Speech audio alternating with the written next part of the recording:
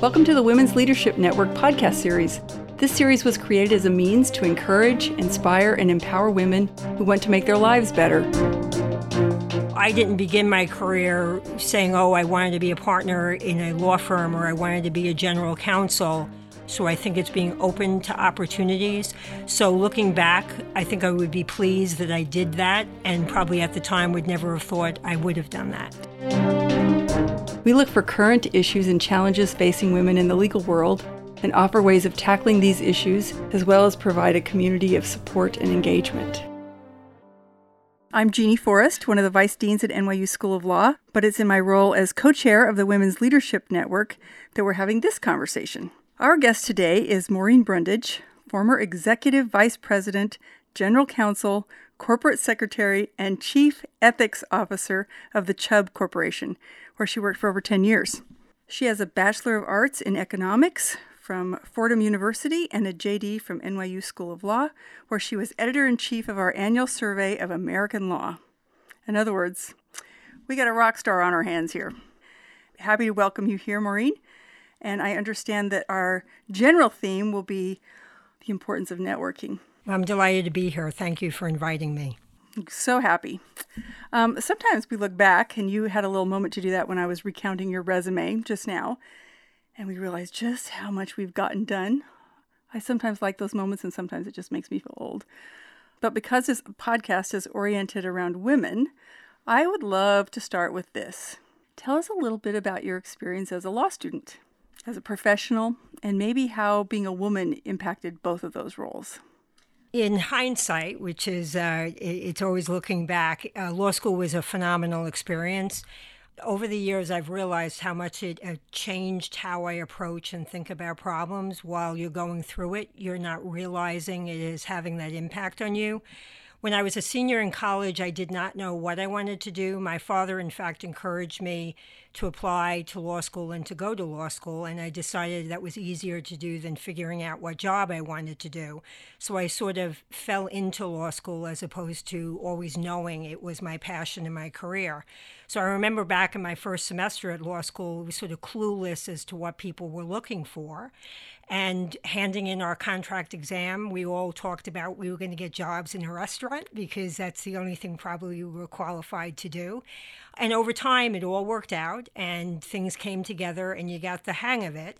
In fact, career-wise, my securities law class I took my second year in law school is what made me decide that I wanted a career focusing on securities laws. So it really had a huge impact on me professionally. In addition, you mentioned annual survey. It was a phenomenal experience, and it gave me a family at the law school. And in fact, I'm still in touch with a number of people that I worked with on annual survey. I never really thought much in law school about being a woman. Over half my class were women. The class, all were very impressive, women included. So for me, it wasn't ever really an issue. I was a summer associate at White & Case and then joined the firm full-time. And again, it was a positive experience for me. I never felt that I was being given make work or not exciting, challenging work because I was a woman. In fact, sometimes I asked how could I get some of the more boring work because it would be less hours. So it was really a wonderful experience. And that's not to say that there are times that there weren't things that happened or comments that were said that would raise the fact that you were a woman. So, for example, I remember being at a financial printer with a client, and I think I was a summer associate at the time, and he commented that he had a daughter about my age and how wonderful it is that I could be in law school and that I could be working at a firm. So I think he meant it kindly, but it was a comment. Another time, this was when I was a partner, I was flying down to Mexico, and next to me sat the CFO of a large Mexican company, and he was amazed that I was a woman and I was working and was totally blown away when he found out that I was a mother and had children at home. So why was I working? So those situations happen. I think you have to take them in stride. For me, it made me more determined to work harder, to demonstrate that I had the capability to do well in certain areas that really was a man's world. I was recruited from White and Case to go to Chubb, and Chubb, it was another phenomenal experience in a very unusual place because they have a lot of women and a lot of women in management at Chubb, and Chubb was ahead of the game in terms of diversity. So the Women's Development Council that you mentioned has been around for over 35 years. It's sort of unheard of in companies that you would have a company focusing on women and developing women within the organization. Now, again, that's not saying there weren't issues. There were very few women in the C-suite. I was one, the head of HR was another. Very few women in top profit and loss areas, which are really important in the company. But it was something that our CEO and our board was definitely very focused on annually. There were presentations to the board to give them data and statistics about how the company was doing in terms of diversity efforts. But there was still room for improvement and will continue to be, not just at Chubb, but at other companies as well. I believe that being a woman and, in fact, also being a mother has given me a lot of skills that have helped me in my career. I think I'm a good listener as a result of that, a good communicator. I appreciate the importance of communication. And I also think it's made me be a more thoughtful decision maker as well. I think it's interesting that you mentioned Chubb's investment in diversity. Chubb was a top company for diversity, actually named that by Diversity Inc. magazine. And in 2014, the company got a perfect score on the Human Rights Campaign Corporate Equality Index, which is a pretty important indicator of the American workplace on LGBT equality. Why do we care? Why do we care about diversity? Why does it matter? It clearly matters to you. I think it is very important in any profession or any company. And for a variety of reasons. You want the best decisions to be made, and to get the best decisions, you really need to have a broad lens in examining issues, questions, and the facts that come to bear in making the decision. When you have people with diverse backgrounds and diverse experience, each brings those experiences to the decision-making process and a different lens that they look at the issue and the problem. And I think if you don't have that, you may be missing a fact or an aspect of trying to solve a problem that you're missing out on something. Also, every organization wants the best talent. So if you want the best talent, you really need to go and look at the broadest population out there, including diverse and not diverse, to make sure that you are really getting the top talent. And to get that top talent, you have to demonstrate that you care about diversity. You have to have diverse people, and you also have to demonstrate that it's really important to you, and a diverse person will thrive in the organization. So I think that's important.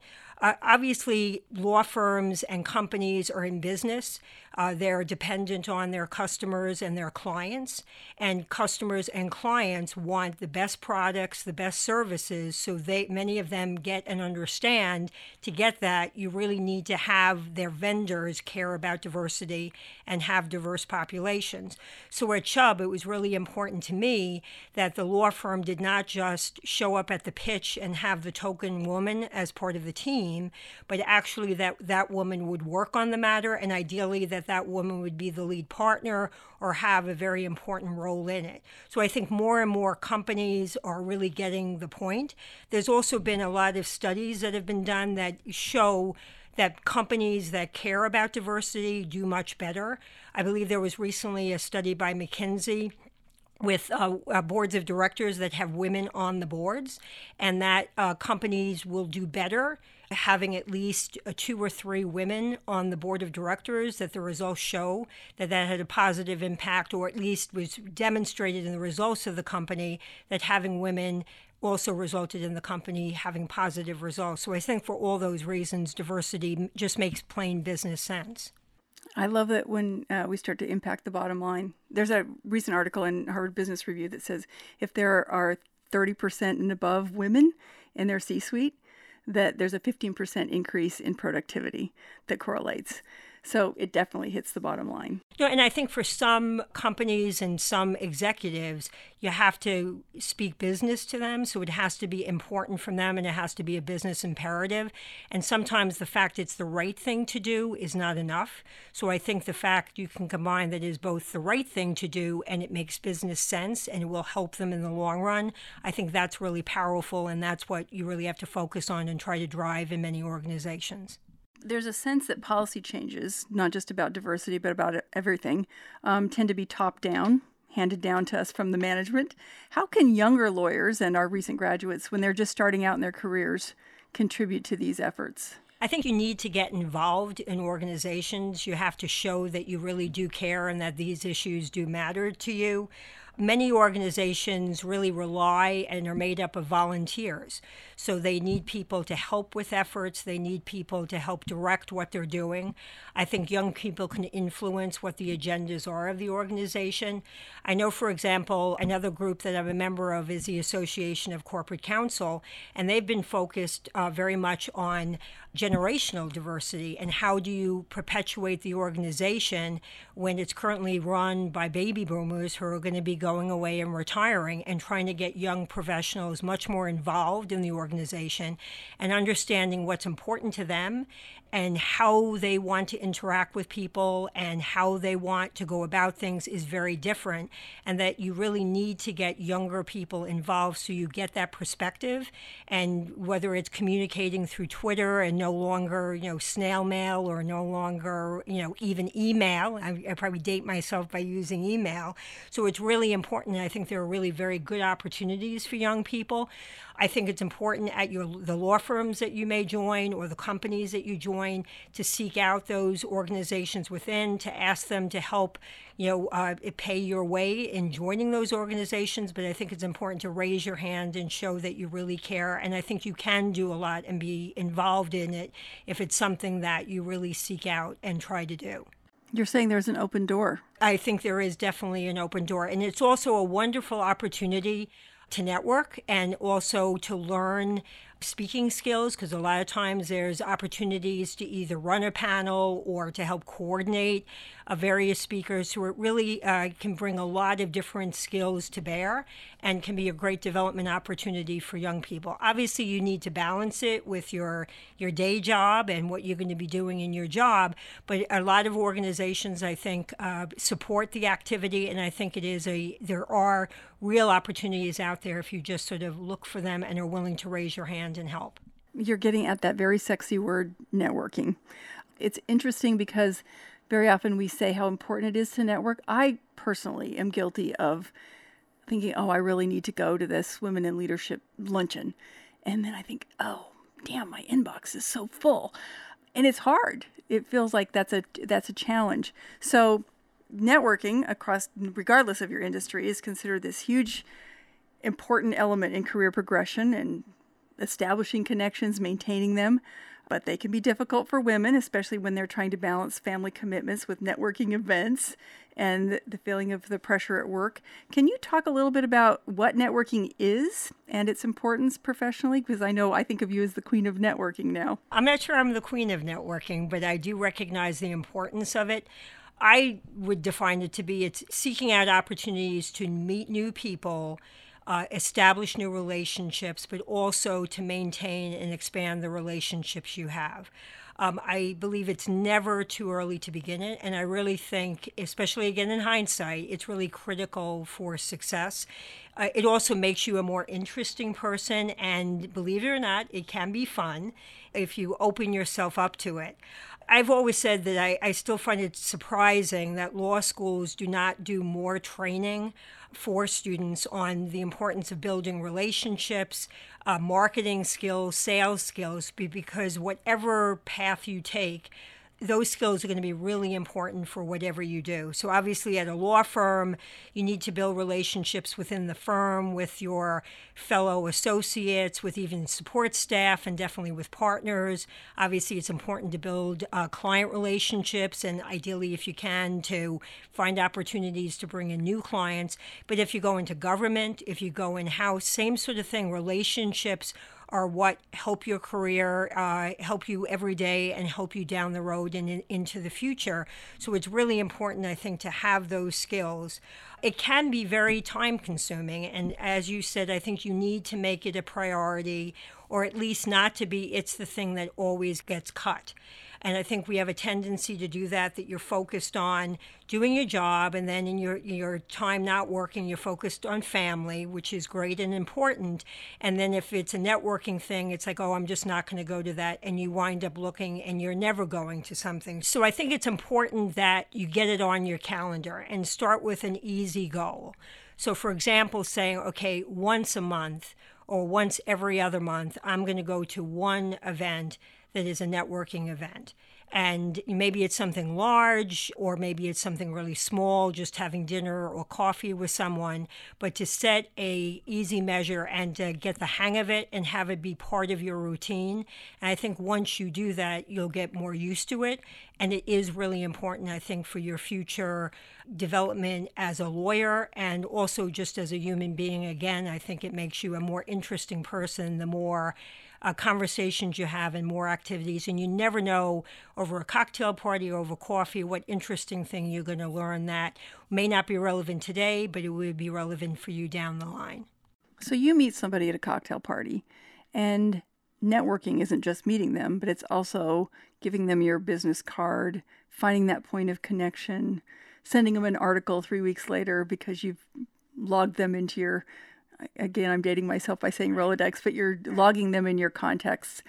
I had a senior partner at a major New York law firm tell me that when he's sitting on the runway in the airport and he's stuck, he says, and everybody's complaining about the delay, he uses that moment to think through his clients and then actually send whoever it comes to his mind, send them a quick note that's just social and warm and not necessarily work-related, just to let them know that he's thinking about them. And that kind of ease doesn't come naturally, I think, to a lot of us, especially if we have an introverted tendency. It's like, wait, I feel kind of shy. I don't want to be dropped in a room full of people. But the follow-up is what's important, it sounds like. Right. I think we all believe that we are inherently not good networkers and we're introverted. And I think it's something that you have to just push yourself to do. Sometimes there may be a belief that, women are not as good at it as men, which I don't think is really true. I think there are women who are just as good, if not better, and men who are just as shy as some women would think they would be. So I think it's just something that you just need to get out of your comfort zone and go and do it, and you will be surprised how many connections you are able to make. And I think the more you do it, the more comfortable you do it. Even today, there are times where I'll go to an event and there's a group together and you have to break into the group to get into the conversations, and part of you wants to just turn around and run out the door, and you just make yourself do it, and you'll be surprised what comes from it. Not always do you get a good connection and somebody that you want to stay in touch with, but it really is important, I think, to make yourself do it and to try to do it.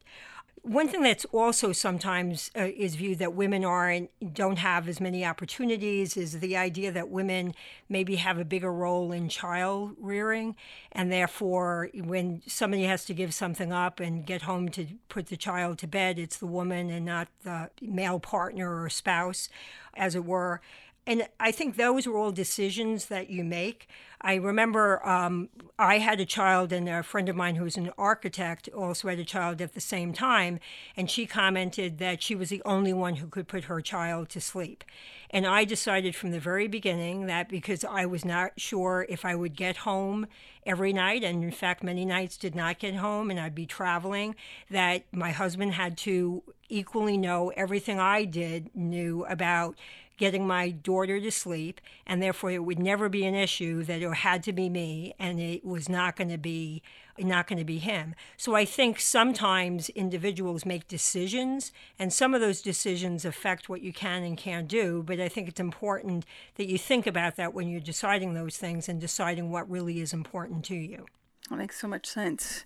You're talking about networking as this is kind of the lifeblood of what kind of keeps us not only motivated and inspired, but it's also really helpful as far as professional success. Do you have a specific thing that you attribute your success to? Like we joke about this around here. Like, what's your superpower? What's your secret sauce? Yeah, I'm not sure I have any superpower. I believe I got where I did because of my willingness to really work very hard, first of all. And secondly, not to shy away from challenges. When faced with very difficult situation, I've come to realize that I have a capability deep within me that sometimes I did not give myself credit for. There's this inner strength that you really can bring to bear when the going gets rough. And the realization that I have that has enabled me to say yes more times. So, for example, going to Chubb, I had no insurance experience. I had been at White & Case 24 years. It was home. It was family. It was a big change to all of a sudden say, okay, I'm going to make this career switch and go in-house and leave everything I knew and everyone I knew sort of behind and go into an industry that was really new to me and that I really had to learn. But I think realizing that you have strength within you to rise to the challenge and to do well with it, I think really does help. I think it's important not to say or feel that you have to say yes to everything. Sometimes the best thing is to say no. So, for example, when I was at White & Case, I was doing a lot of work on tax-exempt bonds, and the partner I was working for wanted me to commit to go 100% doing tax-exempt bonds. And at the time, I decided I didn't want to do that. I wanted a more broader securities experience. So I said no. I felt bad because I was not going to be able to work with him again. Well, P.S., if you fast forward 2 years, he had left the firm to go to an investment banking firm. The tax laws had changed, so a lot of the work we were doing was gone. So for me professionally, no was the right answer. But I think you have to be strategic and careful when you say no. You need to be willing to say yes, but when it is right for you, I think no sometimes is the right answer, and you just need to have the wherewithal to figure out when to say yes and when to say no. When it's actually in your best interest. Yes. So then I'm going to put this on you, Maureen. I think your superpower is grit. Because there's a certain kind of tenacity that you're describing. It's just like, okay, all the social scientists say now that women hold back until they're absolutely sure they have the right answer. And obviously this is a massive generalization. And men tend to be like, hell for leather, let's jump in. I only know 10 or 30% of what I need to know, but I'll try it. And it sounds like there's some tenacity here that you're describing that's really critical. I think that is really important. And to your point, what you hear all the time, and I've seen this in practice even with myself, that looking at a job description, that a woman will look, and unless she hits 80%, maybe 100% of everything the job is at, they say they're looking for, will not even apply for the job. While the man, if he hits 30%, he'll go ahead and apply for the job. So I think you need to think about that as a woman when you're approaching, whether it's a job opportunity or somebody asks you to do something, that you don't necessarily have to have every skill that's being called for, that you can have core skills and can still do very well in the position. You can power through, which is a good thing. You mentioned earlier, and I flagged it, and then I didn't talk about it. You mentioned your role as a parent. First of all, I have to ask you the question, work-life balance. Is there such a thing? And if so, what does that mean to you? I'm not sure I believe in work-life balance. I call it work-life juggling. A balance to me implies that you can figure out the right amount of both all the time, and I don't think that is something that really is achievable. I think each individual needs to decide what is important to her, what her priorities are, and what the right mix is. And you have to realize that you cannot do all, either in terms of your work or family. One size does not fit all, and I think it's important that you have to evaluate your own circumstances and situation, and again, your values, if you have a spouse or partner, their values, what is really important to you to decide what the right mix is. So, for example, for me, many of my friends thought it was very important to have date night with their husband or partner.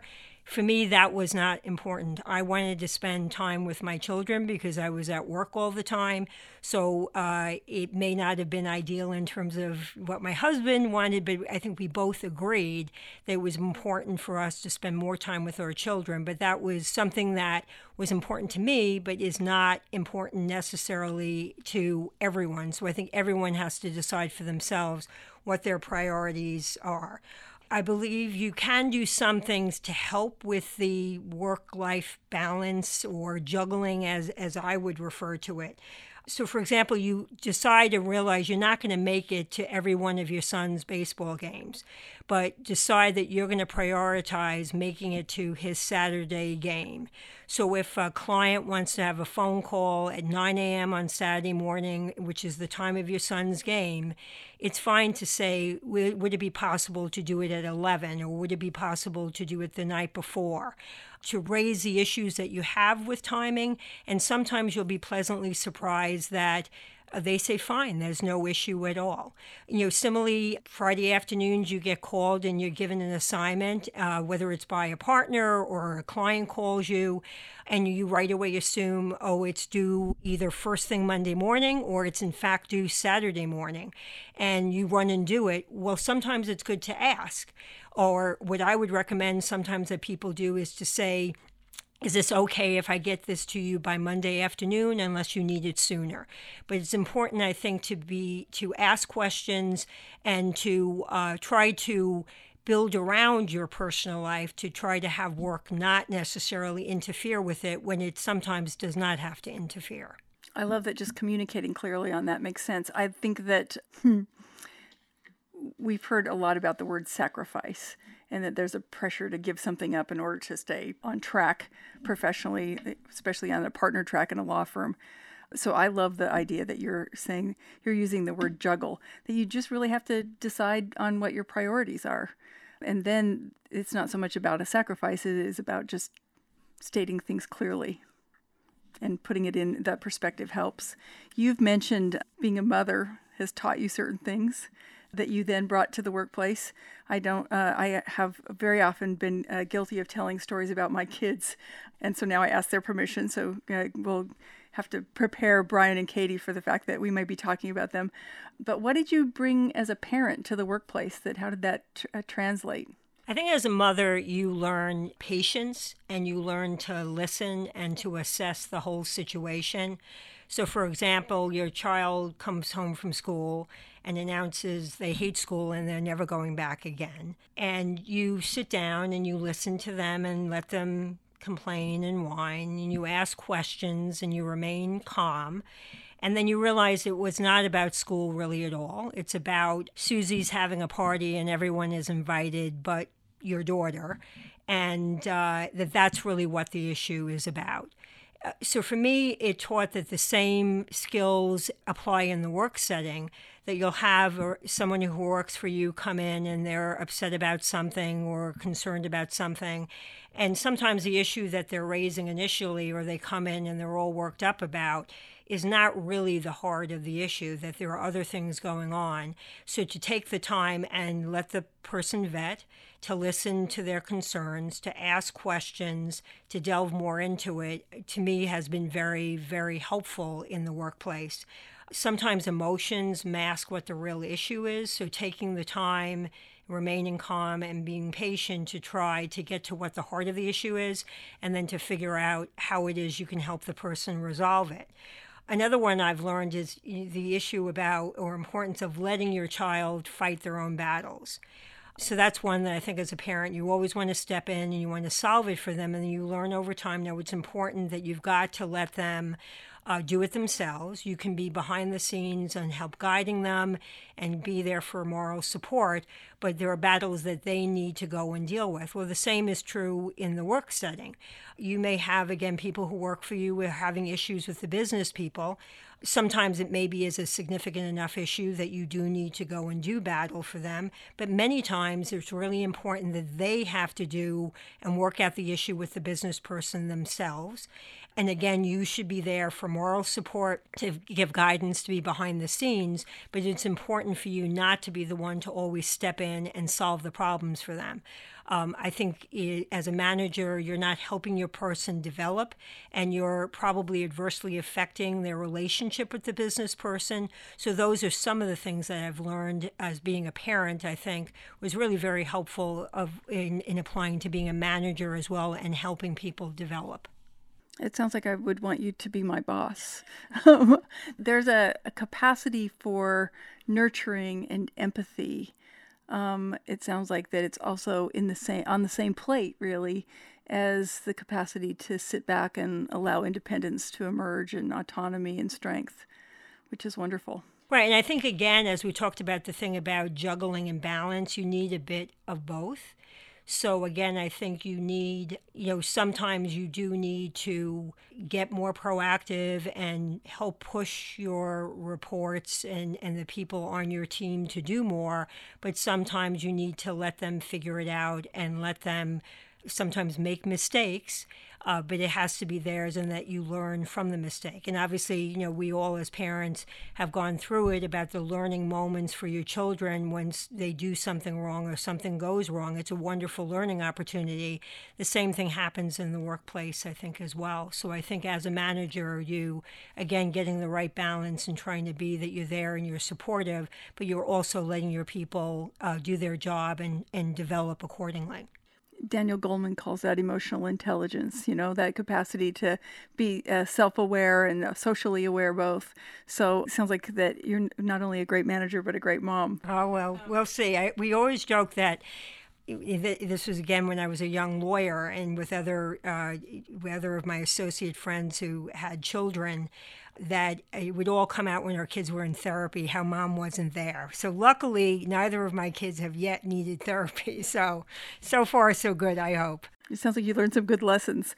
I wanted to try and make these short enough so that our women students can listen to them in between and on the way to wherever it is they're going. And I always like to end the podcast with a question about what advice you'd give yourself if you look back on when you were in law school or when you were a young professional.